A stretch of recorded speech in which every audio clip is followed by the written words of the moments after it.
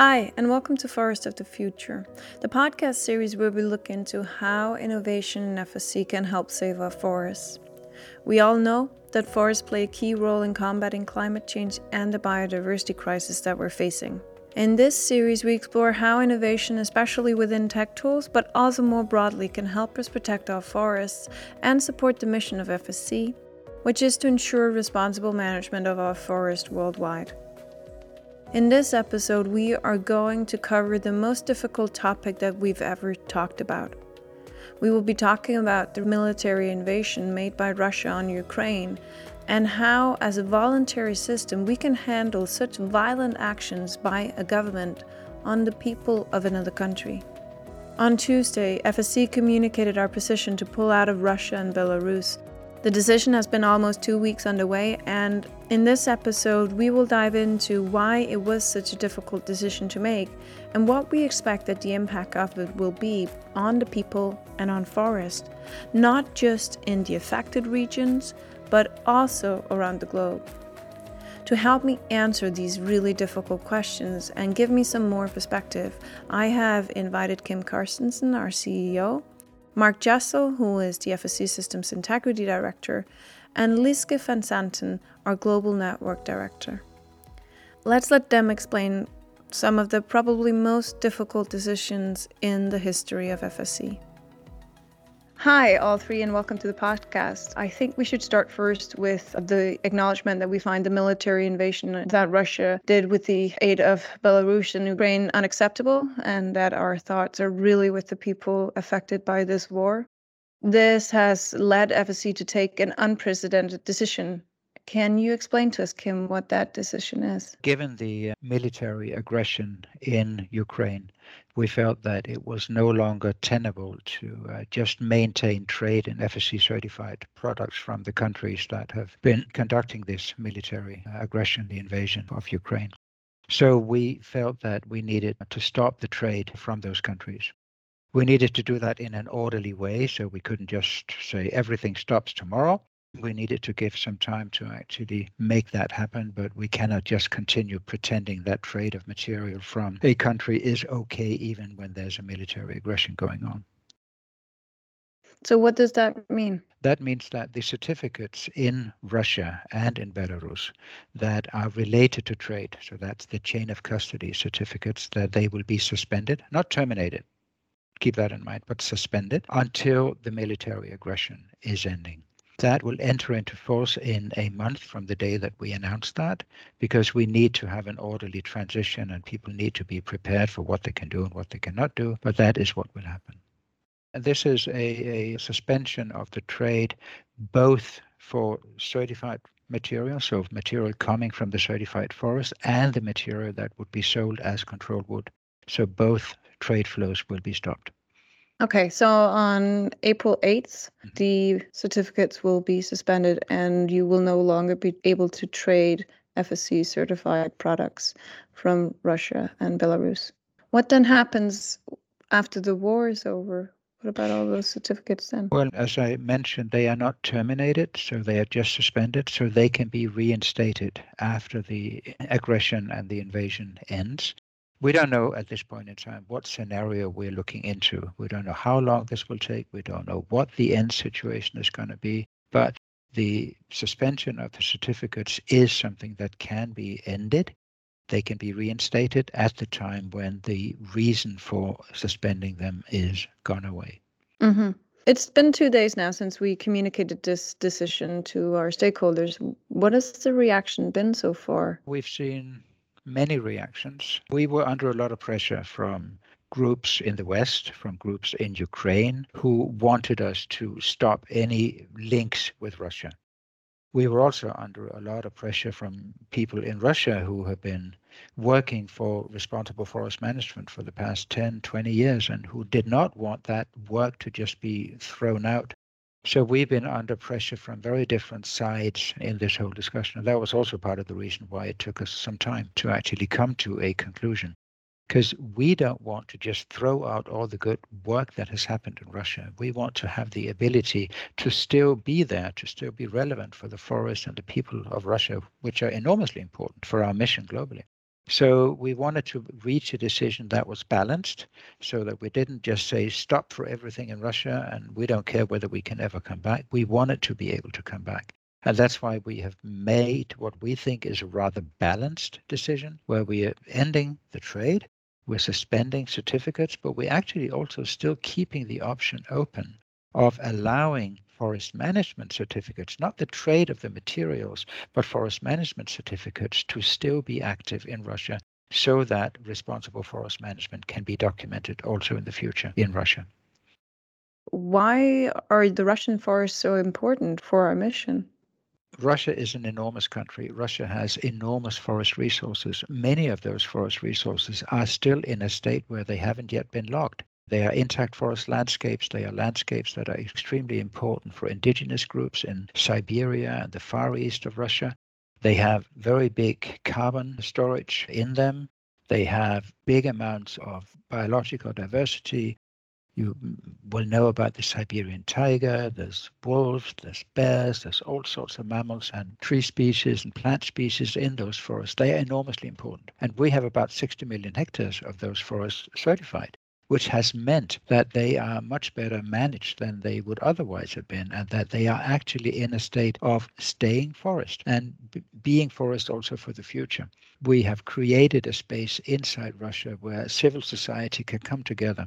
So indigenous peoples, workers, other social groups with the environmental organizations and actually create both forest protection and good forest management that benefits the people. All of that is enormously important, not just for Russia, but because of Russia's size for the whole world. And I guess that's why we're maintaining the forest management certificates and only suspending the chain of custody certificates, because we want to maintain as best we can that protection of those forests. I am so proud of what FSC has contributed in Russia over the past 20 years.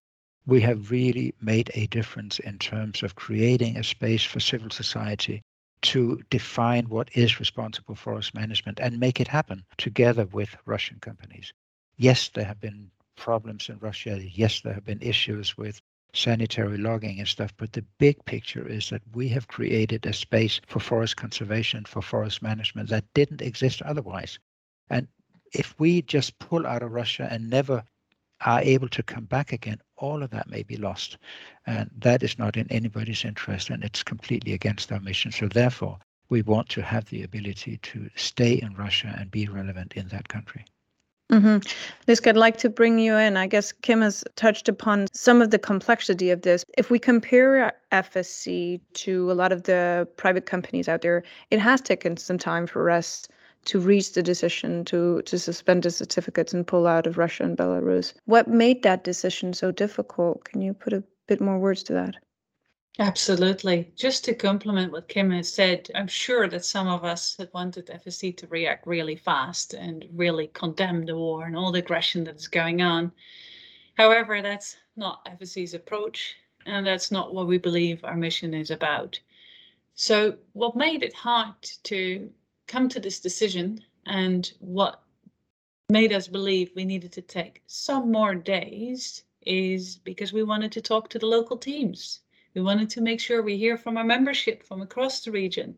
We wanted to make sure we listen to our key partners who have been working with us for all those years on the ground, civil society groups, certificate holders. In parallel, we had, of course, multiple streams of work going on. A senior team on looking into the normative approach. We had a team looking into the legal approach. And all of that accumulated together came to a list of options and criteria. And that led to this decision. So yes, it took some time. And yes, we believe we now have come to a place where we have a firm, tough decision. And we believe we can stand by it. What actually happened to the team on the ground? Do we know that now? Thanks for asking. Of course, as with any organization, the first and foremost concern is our very own staff and the very staff of our network partner, Russia, on the ground. We've been taking an individual approach. The individuals who are in the team have different needs, have different environments that they're currently operating in. I just wanted to say here that we do everything we can from FSC International side to support them and to be of support as long as that is needed in as creative ways as that is needed going through these extremely difficult times.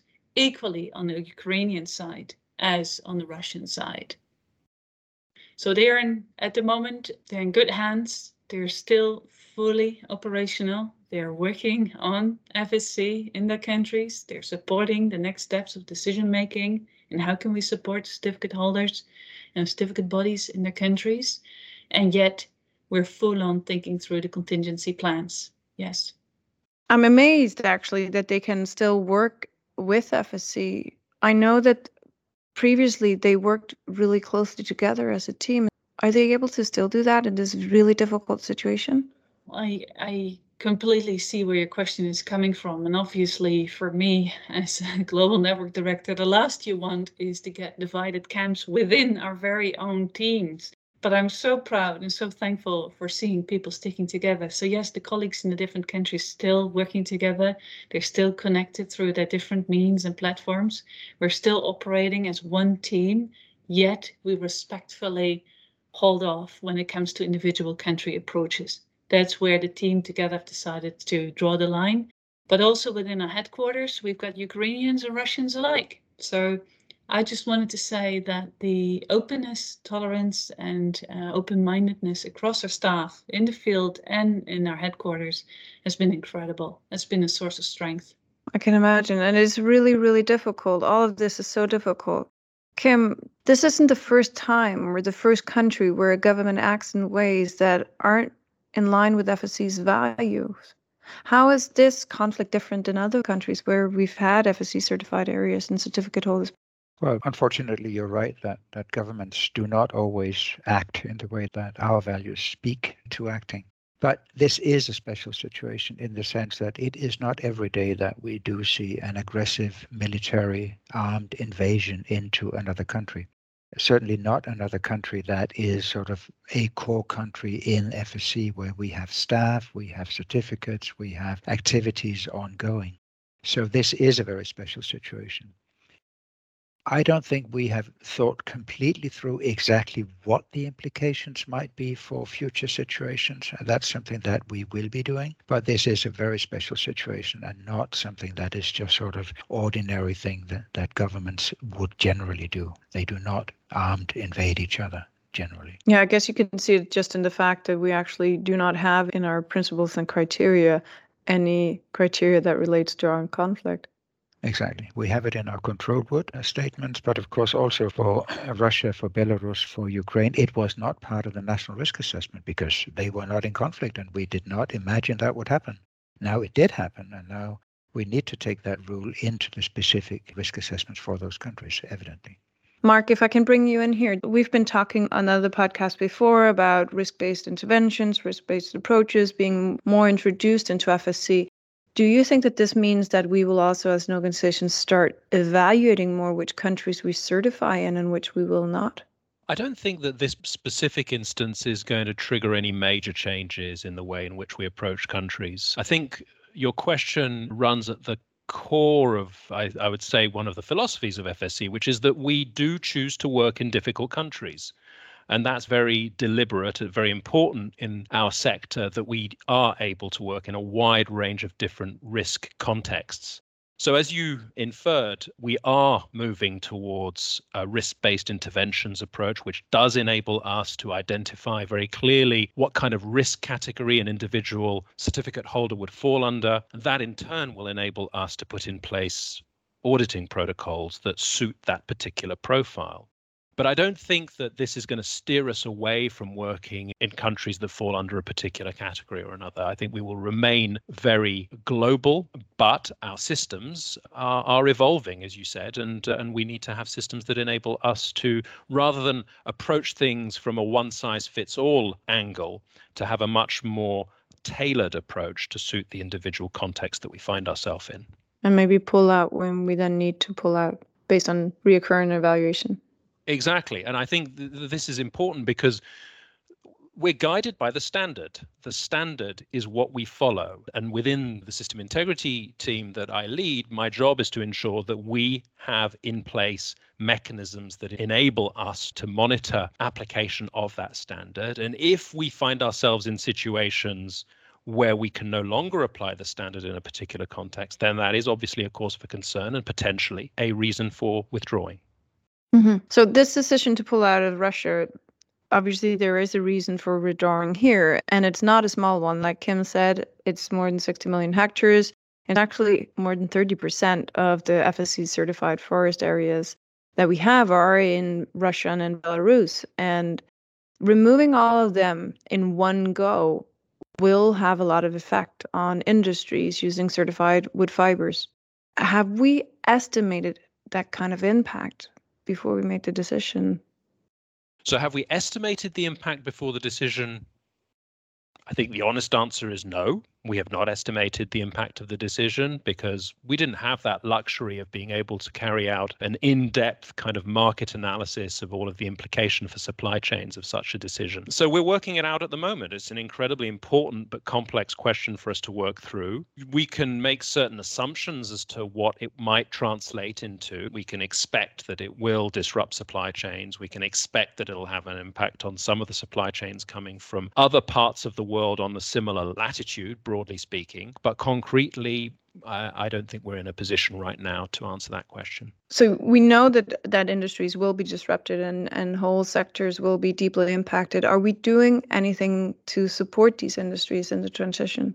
Well, I think this is where our convener role really comes into play. We do have the ability to work very intensively with network partners across the world to create opportunities, better understand what's going on in their different environments, to communicate, to learn, and to share what we hear through all of the insights that we obtain from network partners. So I think it's very much about convening, it's about communicating.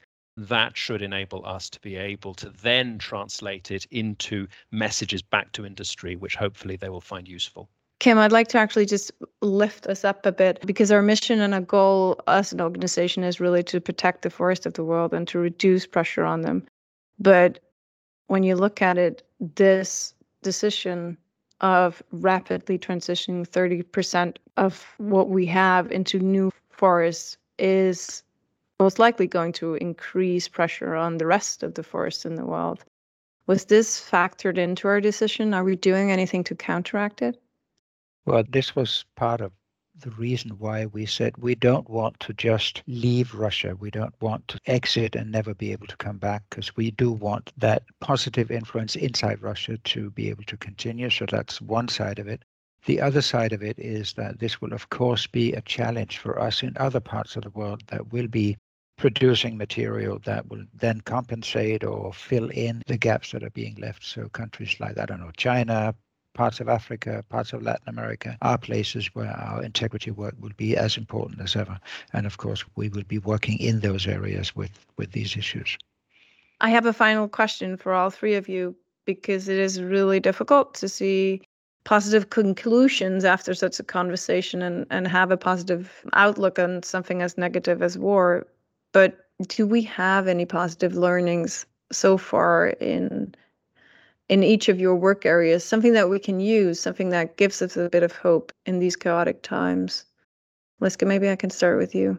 I took a lot of positive hope during these super dark tunnel days and everyday worries about the team in Ukraine and in Russia, out of the fact how much it meant to organizations, individual stakeholders, that they had FSC in their countries and what it meant for them and their organizations to drive for a shared mission. That's certainly something that I found the most powerful thing that gave me a bright light during these times.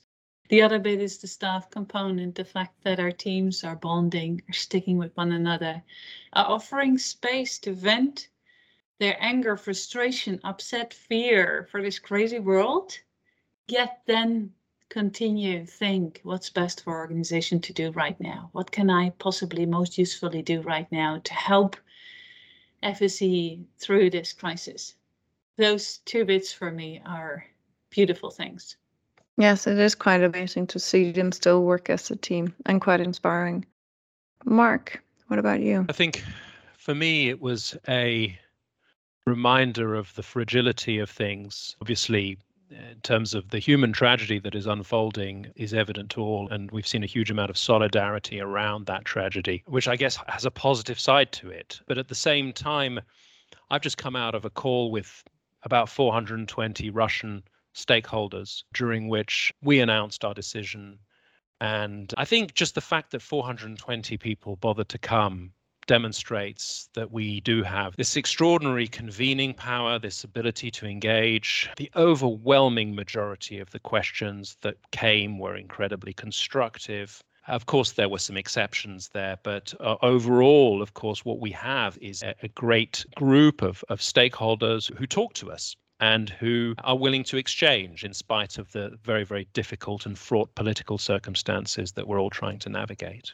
Kim, any learnings from you? Well, for me, the main thing that I've seen of positive from this crisis is the demonstration of how important FSC has been and is and can be in Russia. And the commitment of people in Russia, but also people who work on Russian issues in other parts of the world, to actually make sure that we can continue that path, and wanting to find ways that we can do that together, maybe come back after the crisis even stronger, even better than we were before.